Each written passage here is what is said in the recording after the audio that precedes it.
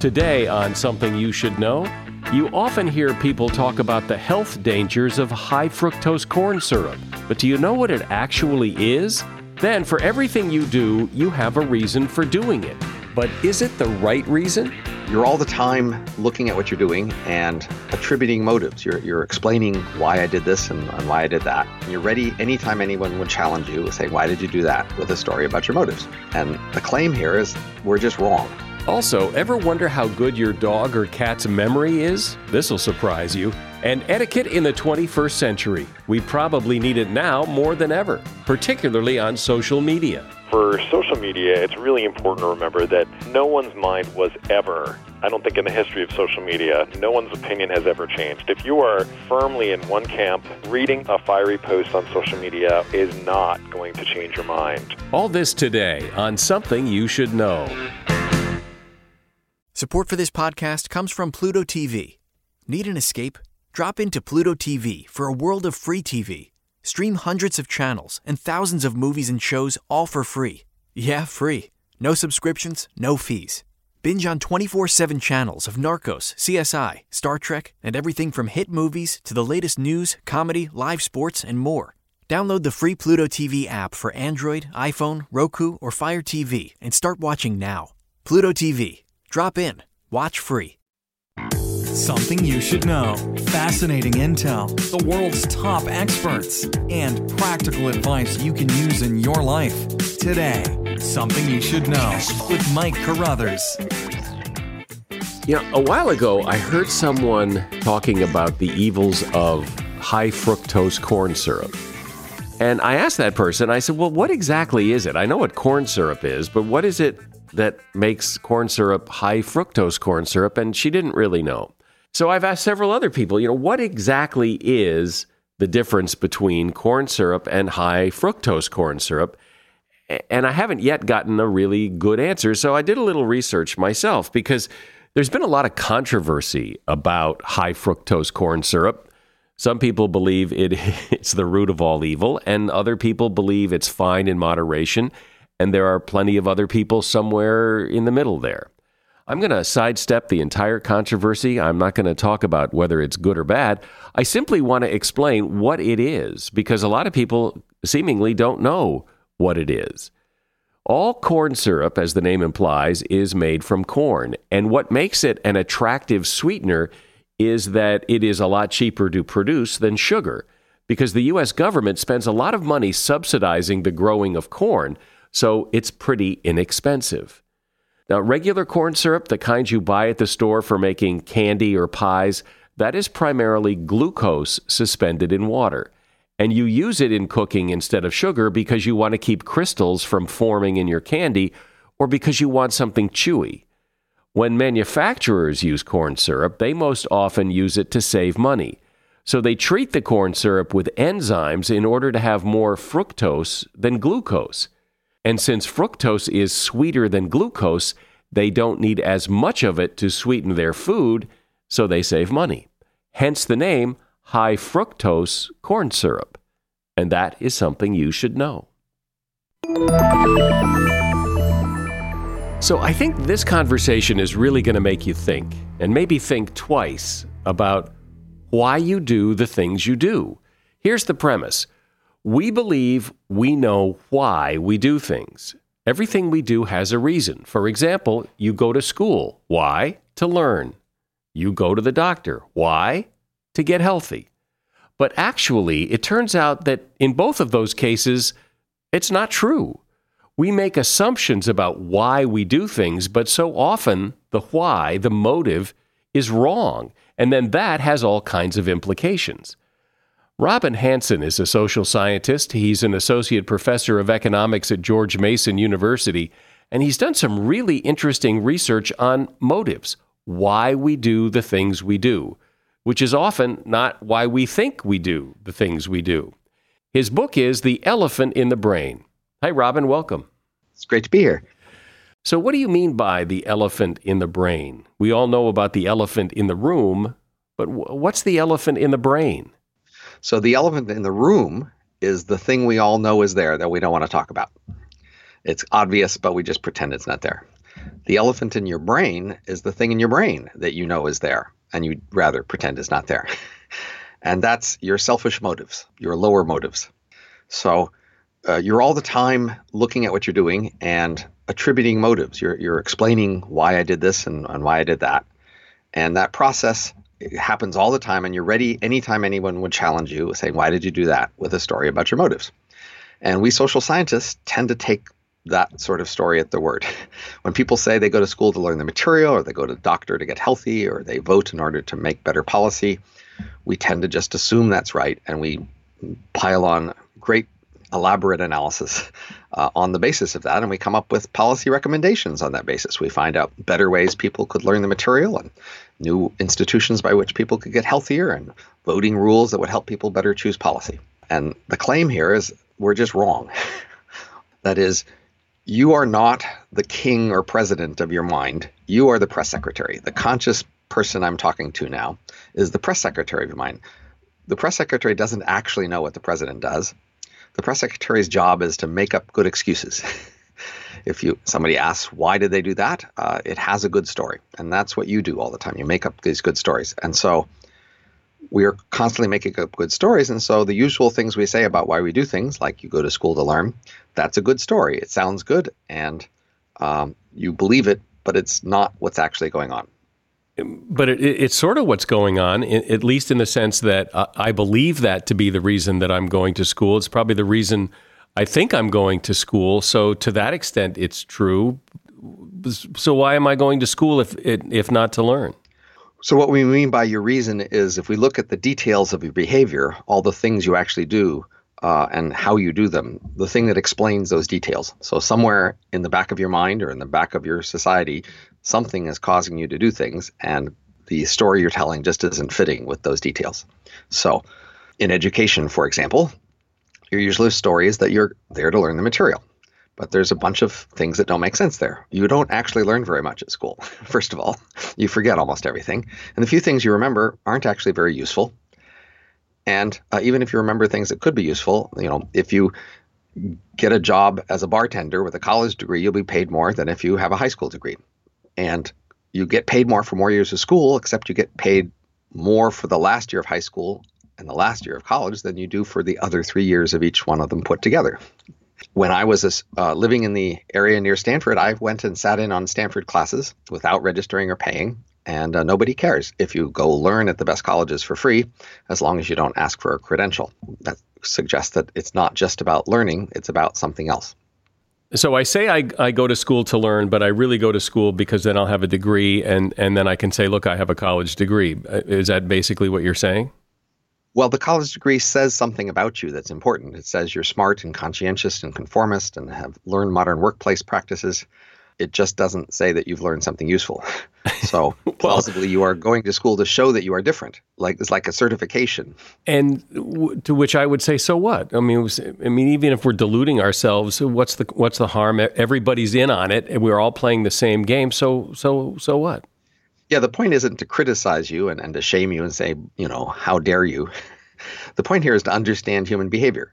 So, as I said, we have all these people who do policy analysis of education and medicine and politics, et cetera. And they recommend ways we change our institutions, adding subsidies, taxes, credentials, et cetera, based on their concept of what these things are for. And the observation is that when they make policy reform suggestions, we are just not interested. So education scholars have for many decades come up with ways that we could learn the material faster. They've actually studied this carefully and done experiments and field trials and shown there are ways we could reorganize schools so that we would learn more material. And people have just not been interested in that. They just don't want to adopt them. Why? Similarly, we know ways that we could restructure medicine in order to make people healthier. And people have just not been interested in them. Why? And the point is, at some level, we know that we're not really after the thing we say we are. We don't really want to go to school to learn more material. We wanted to show off and show that we're different. So if there's a reform that helps us learn more material and we weren't trying to learn the material, then what's the point of this reform? I get that, but I do go to the doctor because I want to be healthier. And if I'm sick, the doctor helps me get unsick so I'm healthier again. So how is that not my motive? Sit down, take a deep breath. There's actually almost no correlation with people who get more medicine and people who are healthier. We've seen that in geographic variation. In some regions, they spend more on medicine and they go more often to doctor visits. And in those regions, they're not on average healthier. Similarly, we have randomized experiments where we actually randomly pick people out and giving them lower prices for medicine so that they then consume more medicine because it's cheaper for them. And they do consume a lot more medicine, but they are not healthier. So we've seen this consistent pattern for a while that there's very little correlation between health and medicine. Yet people are still really interested and eager for medicine, but there are a bunch of other things we know about that have strong correlations with health, exercise, social status, clean air, nutrition, sleep. Well, wait a minute. You said that people say they go to the doctor to be healthy, and that people who go to the doctor and get medication are no healthier because of it. And that, in fact, clean water, clean air, better diet, and exercise, those things will help you be healthier. But I don't buy your premise that people go to the doctor to be healthier. I went to the doctor last week because I had an ear infection. And clean air and a better diet and exercise will not address my ear infection. Going to the doctor addresses my ear infection because I got medication, I got an antibiotic to address that specific problem. Right. Remember, the whole structure here is we have a usual story, and then there's puzzles, and there's a better story. Now, the usual story has some truth. If you use the excuse, the dog ate my homework, that only works because sometimes dogs really do eat homework. If there were no such thing as dogs, it wouldn't work. Dragon ate my homework doesn't work as an excuse. In all of these areas, the excuse does apply sometimes. It just applies a lot less than we like to think or say. So we do learn some things in school. It's just a lot less than we think or say. And we do get some health in medicine. It's just a lot less than we like to admit.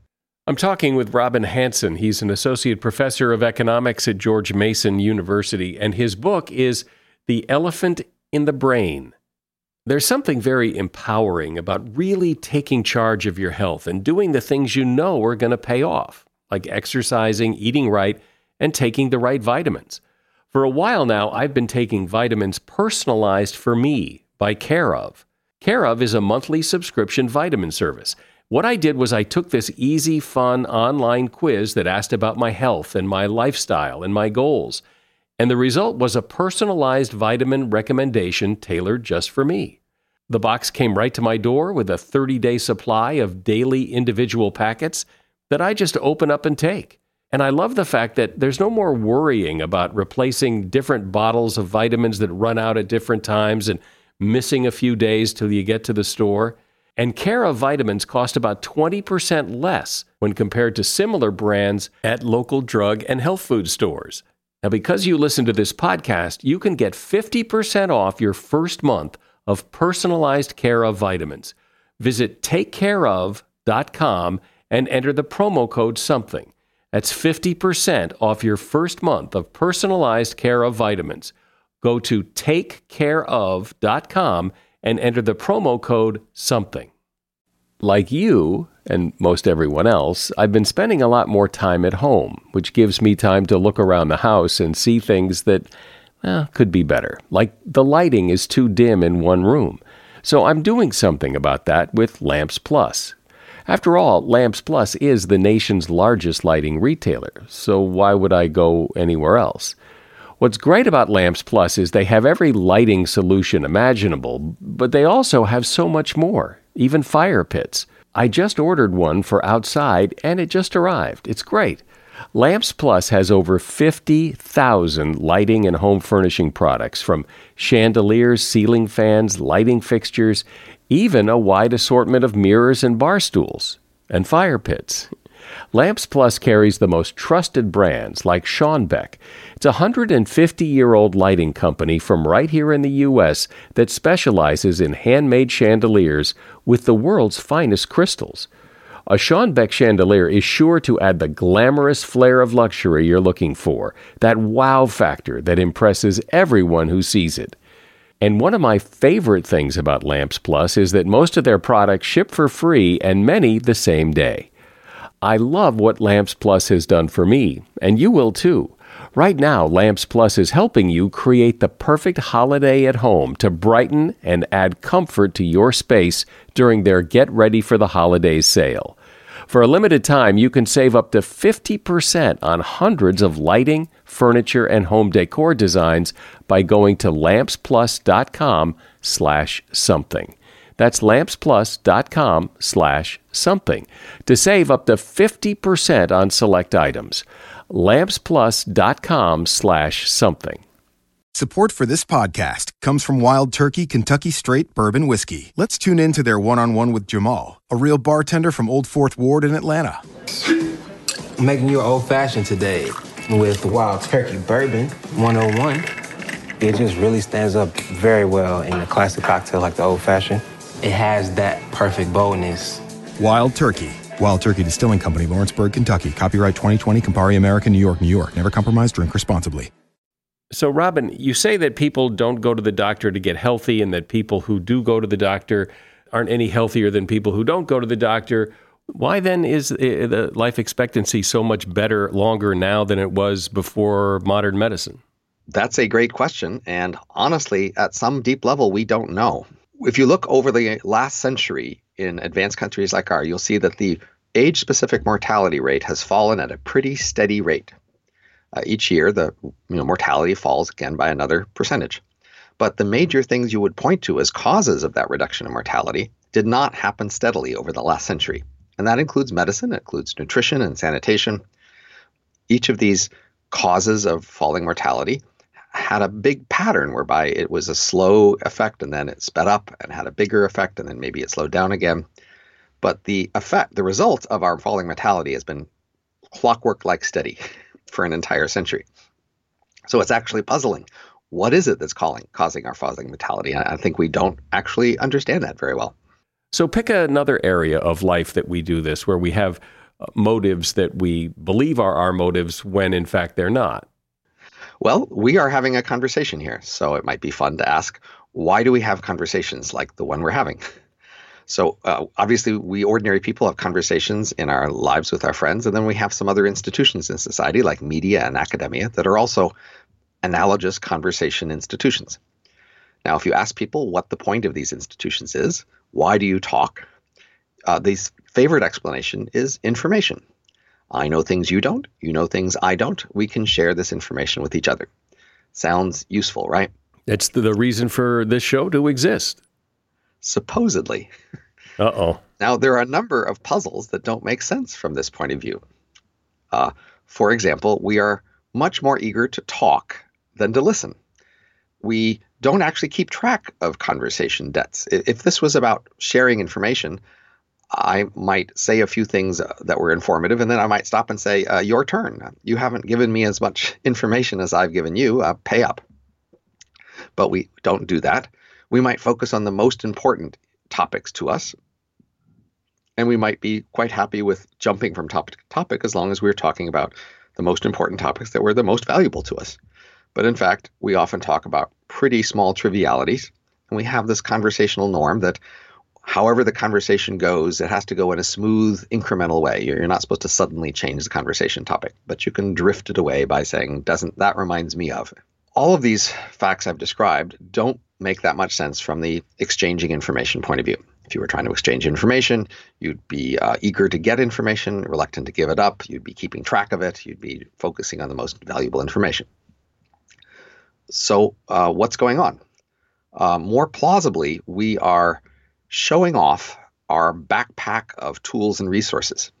We're basically having the conversation be a challenge. And then we're saying, wherever the conversation goes, whatever crazy, trivial, odd topic comes up, I have something interesting to say about it, something useful to say about it.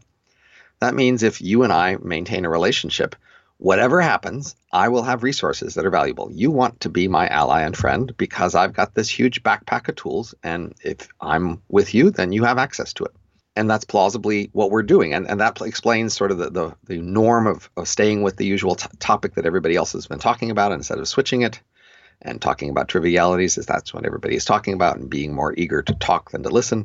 And this applies not just to ordinary conversations among family and friends. It also plausibly applies to news media and academia. And yet, the people that we think of as really good communicators often do listen, often are much more thoughtful, are less inclined to show off what they know and more inclined to figure out what you're trying to say and what you know. Right. Well, so humans have this longstanding norm against bragging, and it's not good to brag too obviously. So the people who are the best braggarts are the ones who do it relatively indirectly in ways that don't stand out as obviously bragging. But are you sure, and how are you sure that you're just not interpreting motives differently, and your interpretation may be no more valid than mine? I mean, if I have a motive for doing something and I believe that's my motive, how is it not my motive?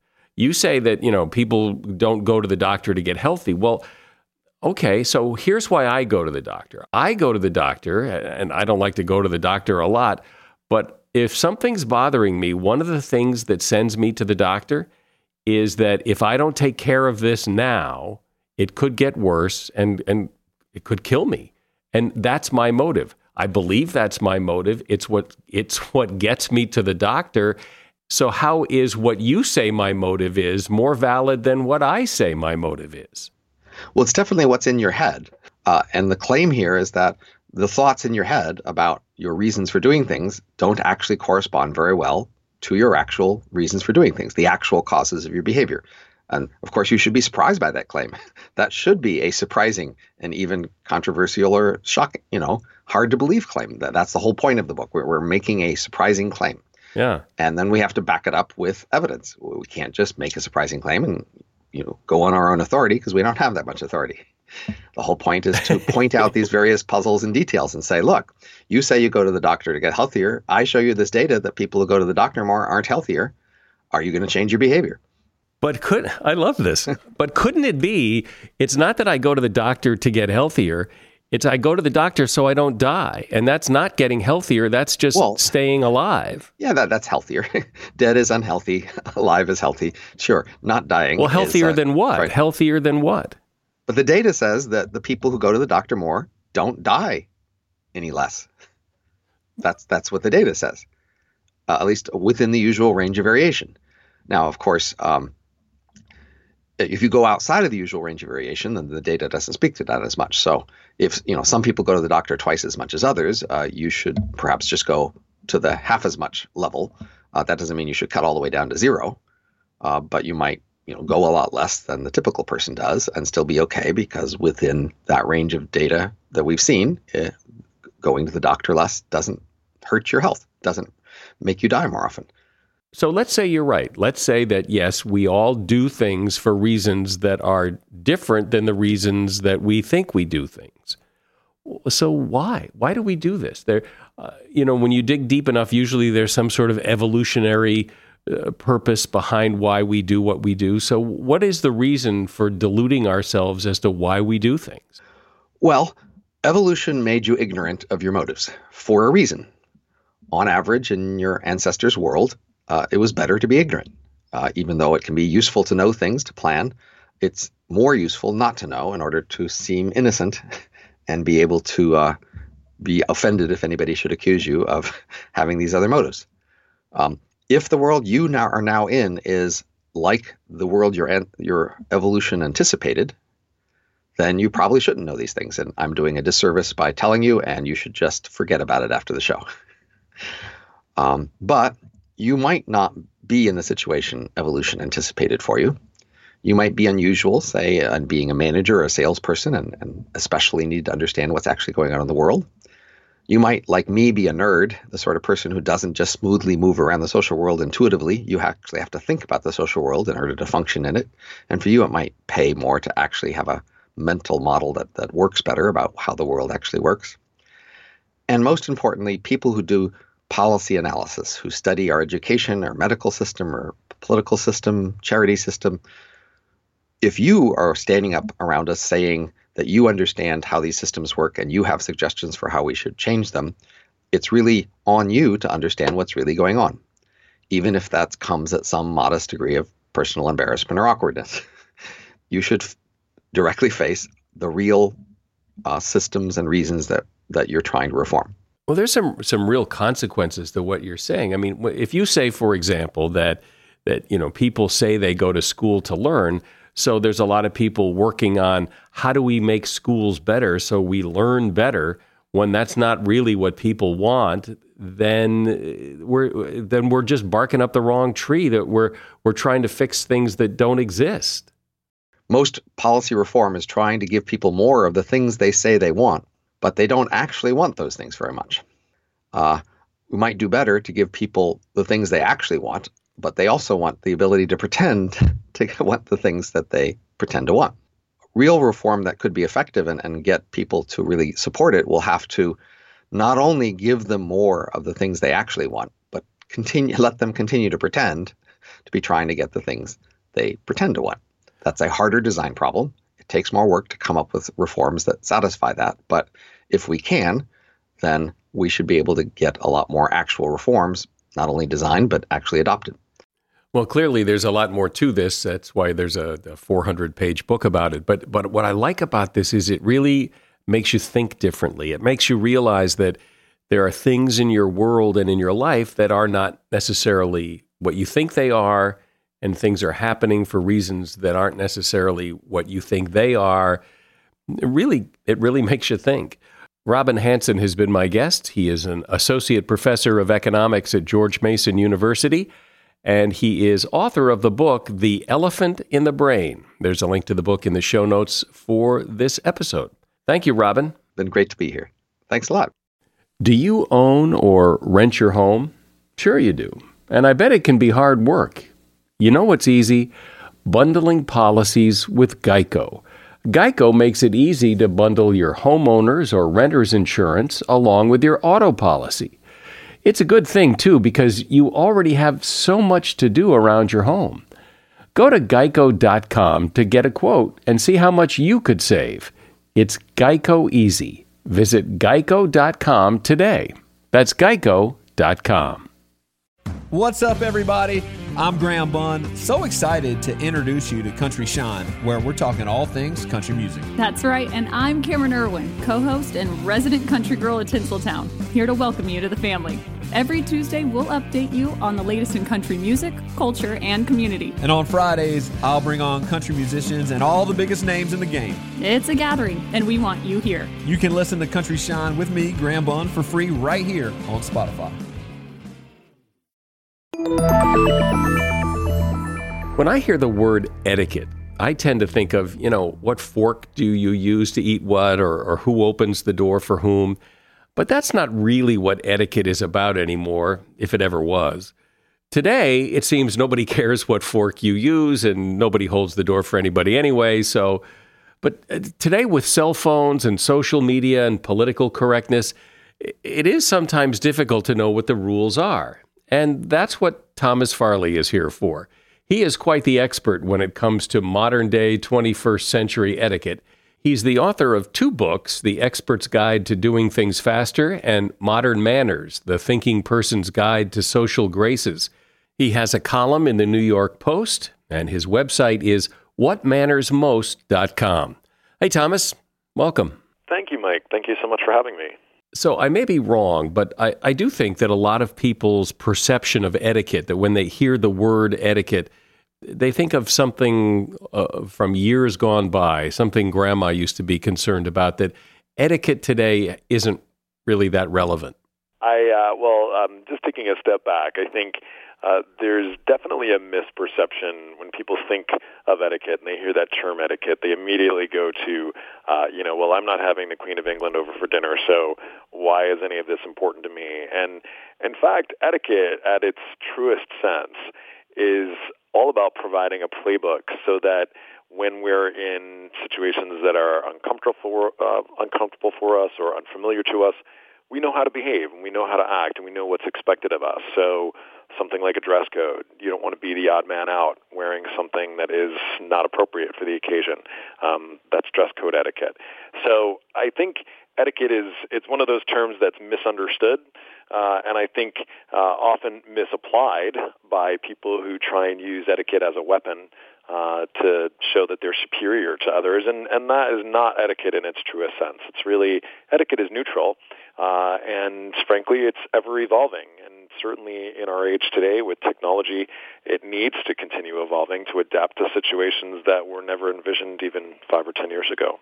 And so what are some of those things that maybe we wouldn't have thought about 5 or 10 years ago that we have to deal with today, and what are the rules? I think really the primary area where we see this is in social media. And you've got people veiled behind the cloak of either anonymity or the fact that they're not having a real conversation face-to-face with someone, that whether it's on politics, whether it's on the Me Too movement, whether it's on the NFL, you've got people who are on very opposing sides really just going at one another. Often this happens with perfect strangers. Maybe it's a friend of a you post something on your Facebook wall and two of your friends who don't even know one another start going at it. And that is, we've never seen the likes of anything like that. So the technology has enabled us to have more people in our lives than ever before, at least tangentially. And sadly, it's also brought out just this awfulness that I think we tend not to see in genuine face-to-face interactions. What are you supposed to do when that kind of stuff happens? Well, I think I like to suggest, certainly we can't cure the problem 100%. But for those who are passionate about this and those who are disturbed by what's happening with the erosion of common decency, I think for social media, it's really important to remember that no one's mind was ever, I don't think in the history of social media, and I'd stake a wager on that one, that in the history of social media, no one's opinion has ever changed. If you are firmly in one camp, reading a fiery post on social media or having somebody trash talk you on social media is not going to change your mind. So I'd rather see polite, educated discourse happen between opposing sides in person, face-to-face, where you feel you can truly have a proper conversation. You're not going to win those arguments online. So save social media, particularly Facebook, which is not used for business. It's used for, all sorts of fun family occasions and pictures of holidays. Save it for that sort of content. And the political discourse, I think that really should be happening in person and not online at all. Don't get sucked in. You're so right. I mean, never have I read someone's post that disagrees with my point of view. Have I gone, oh God, what an idiot I am? That's right. Why didn't I think of that? Right. But nobody's mind gets changed. It just ramps up and amps up the rhetoric and makes things nastier. What's the point in that? That's right. And there was a recent study which I thought was fascinating, is that the mind actually processes information quite differently when we read as opposed to something that we hear. And so a group of study participants were given the same information, the same inflammatory discourse. One portion of the group had to read it. The other portion of the group had to hear it and watch somebody saying it on a TV screen. And the people who read the discourse, the inflammatory comments, got very, very charged up and very upset by what they read. And the ones who were able to put a face with the commentary, as offensive as some of the comments still may have been, their reaction was far less adrenaline-inducing than it was for the people who were reading the commentary that they disagreed with. What about some of the other social media things like, somebody puts you in their picture and then posts a picture of you on their Facebook page? Well, they didn't ask, but should they have to? Yeah, I like to recommend that, just because you are in a group shot and you think you look fantastic doesn't necessarily mean everybody else feels the same way, or frankly, that photo should be going up on Facebook or Instagram or Twitter at all, because there may be people that you're all friends with who were not, for whatever reason, invited to that particular occasion, and now they're going to be seeing you all having a great time minus them. So I say photos are great, and how lucky we all are, most of us, to have a camera in our pocket with us at all times to catalog every moment of our lives. But before you put that out on social media, you certainly want to check and make sure that everybody in the photo is in agreement that that's an appropriate place for it to be. Since you're so out there and you're on television a lot and you speak and all, what are the things, not technology-based, but what are the kind of etiquette questions people ask you a lot about, and also what do you say? I get asked quite a lot, is etiquette worse than ever? And this is an interesting one because this is a question that you can find being asked 100 years ago, 200 years ago. You can read passages from books by Puritans talking about how, the children of today don't know how to respect their elders. So the concept that we're all going to hell in a handbasket, that has been with us, I think, since the dawn of time. And so I don't ever tell people that all hope is lost or that there's no recovery from it. And honestly, I think because of some of the technological introductions that we've talked about, I think there's a longing for some of the niceties and some of the simpler aspects of life that are, old school touches like thank you notes and, small dinner parties and getting dressed up for occasions. And, it may seem fussy or it may seem outmoded, but I think in a world where things just move so fast that you look at the appeal of a show like Downton Abbey, and there's part of us, I think, for many of us who feel, gosh, wouldn't it be nice to at least have a day without a cell phone or a day without an email that I have to answer. So I think the pendulum is swinging back a little bit in the other direction. It is interesting that you point those things out. And the opportunity, I think, is because nobody's writing thank you notes, because people don't care what they wear and they look like hell a lot of the time. When you do write the thank you note, when you do dress appropriately, it makes an even bigger impact because people notice. I think so. I absolutely. I mean, I have heard from the occasional employer, for example, because I always advise for job applicants to send a thank you note for a job interview. And I say, all things being equal, if they're looking at 4 candidates, you're one, and you're the only one who took the time to send a thank you note, you get it out promptly. I think that really, it's the gold standard. You've moved yourself to the front of the pack. I've heard occasionally from people, particularly some younger hiring managers, I don't like having paper, and an email is fine, and in fact I would be annoyed if I got a thank you note.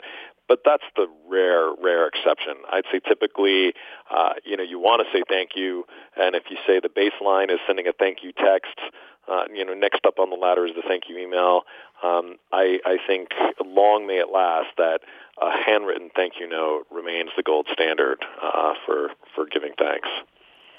Are any of the old etiquette rules gone? In other words, is it still proper and expected that a man opens and holds a door for a woman, or is that sexist? Because why are you doing that? Because she's a woman? Well, I think we need to look at what the arena is. So if we're talking about a workplace setting, men and women are equal in the workplace, and so we don't. Although we're still striving for that pay equality and boardroom equality, in theory, what we're striving for is complete equality, which means that a man is not necessarily holding the door only for a woman. So I'd like to say I do workshops across the country, and what I'd like to say to the men in my workshops who are struggling with this very issue, a gentleman holds the door for everyone. So you're not going to be accused of being sexist because you're holding the door for the women, yes, but you're also holding the door for the men. On the other hand, if you're on a dating situation, it's really going to be on a case-by-case basis. Some women really appreciate and long for that kind of treatment. Others find it just fussy and old-fashioned. So I would say know the woman in your life and treat her with the respect, of course, regardless, but treat her with the mannerisms that she appreciates the most. What else? What else do people ask you about that comes up a lot that people seem confused about or don't know what the rule is or whatever? Mike, I'd say that one of the areas where etiquette still holds sway and where etiquette books still fly off shelves are the occasion of a wedding. And that is perhaps for many of us the one occasion in our lives where there is a whole code of behavior that, if we're lucky enough, we do it once and never have to do it again, but that people really have a lot of questions on. So come wedding season, so typically May, June, and then in the fall, I get lots and lots of wedding questions. Things like? Things such as, is it okay to ask about bringing a +1 if my invitation didn't say a +1? Is it okay to exclude children from the wedding if I'm trying to keep my guest list down? What say do my parents have in the choice of a DJ if my fiance and I are the ones paying 100% for the wedding? Well, let's answer some of these since that's why we're here.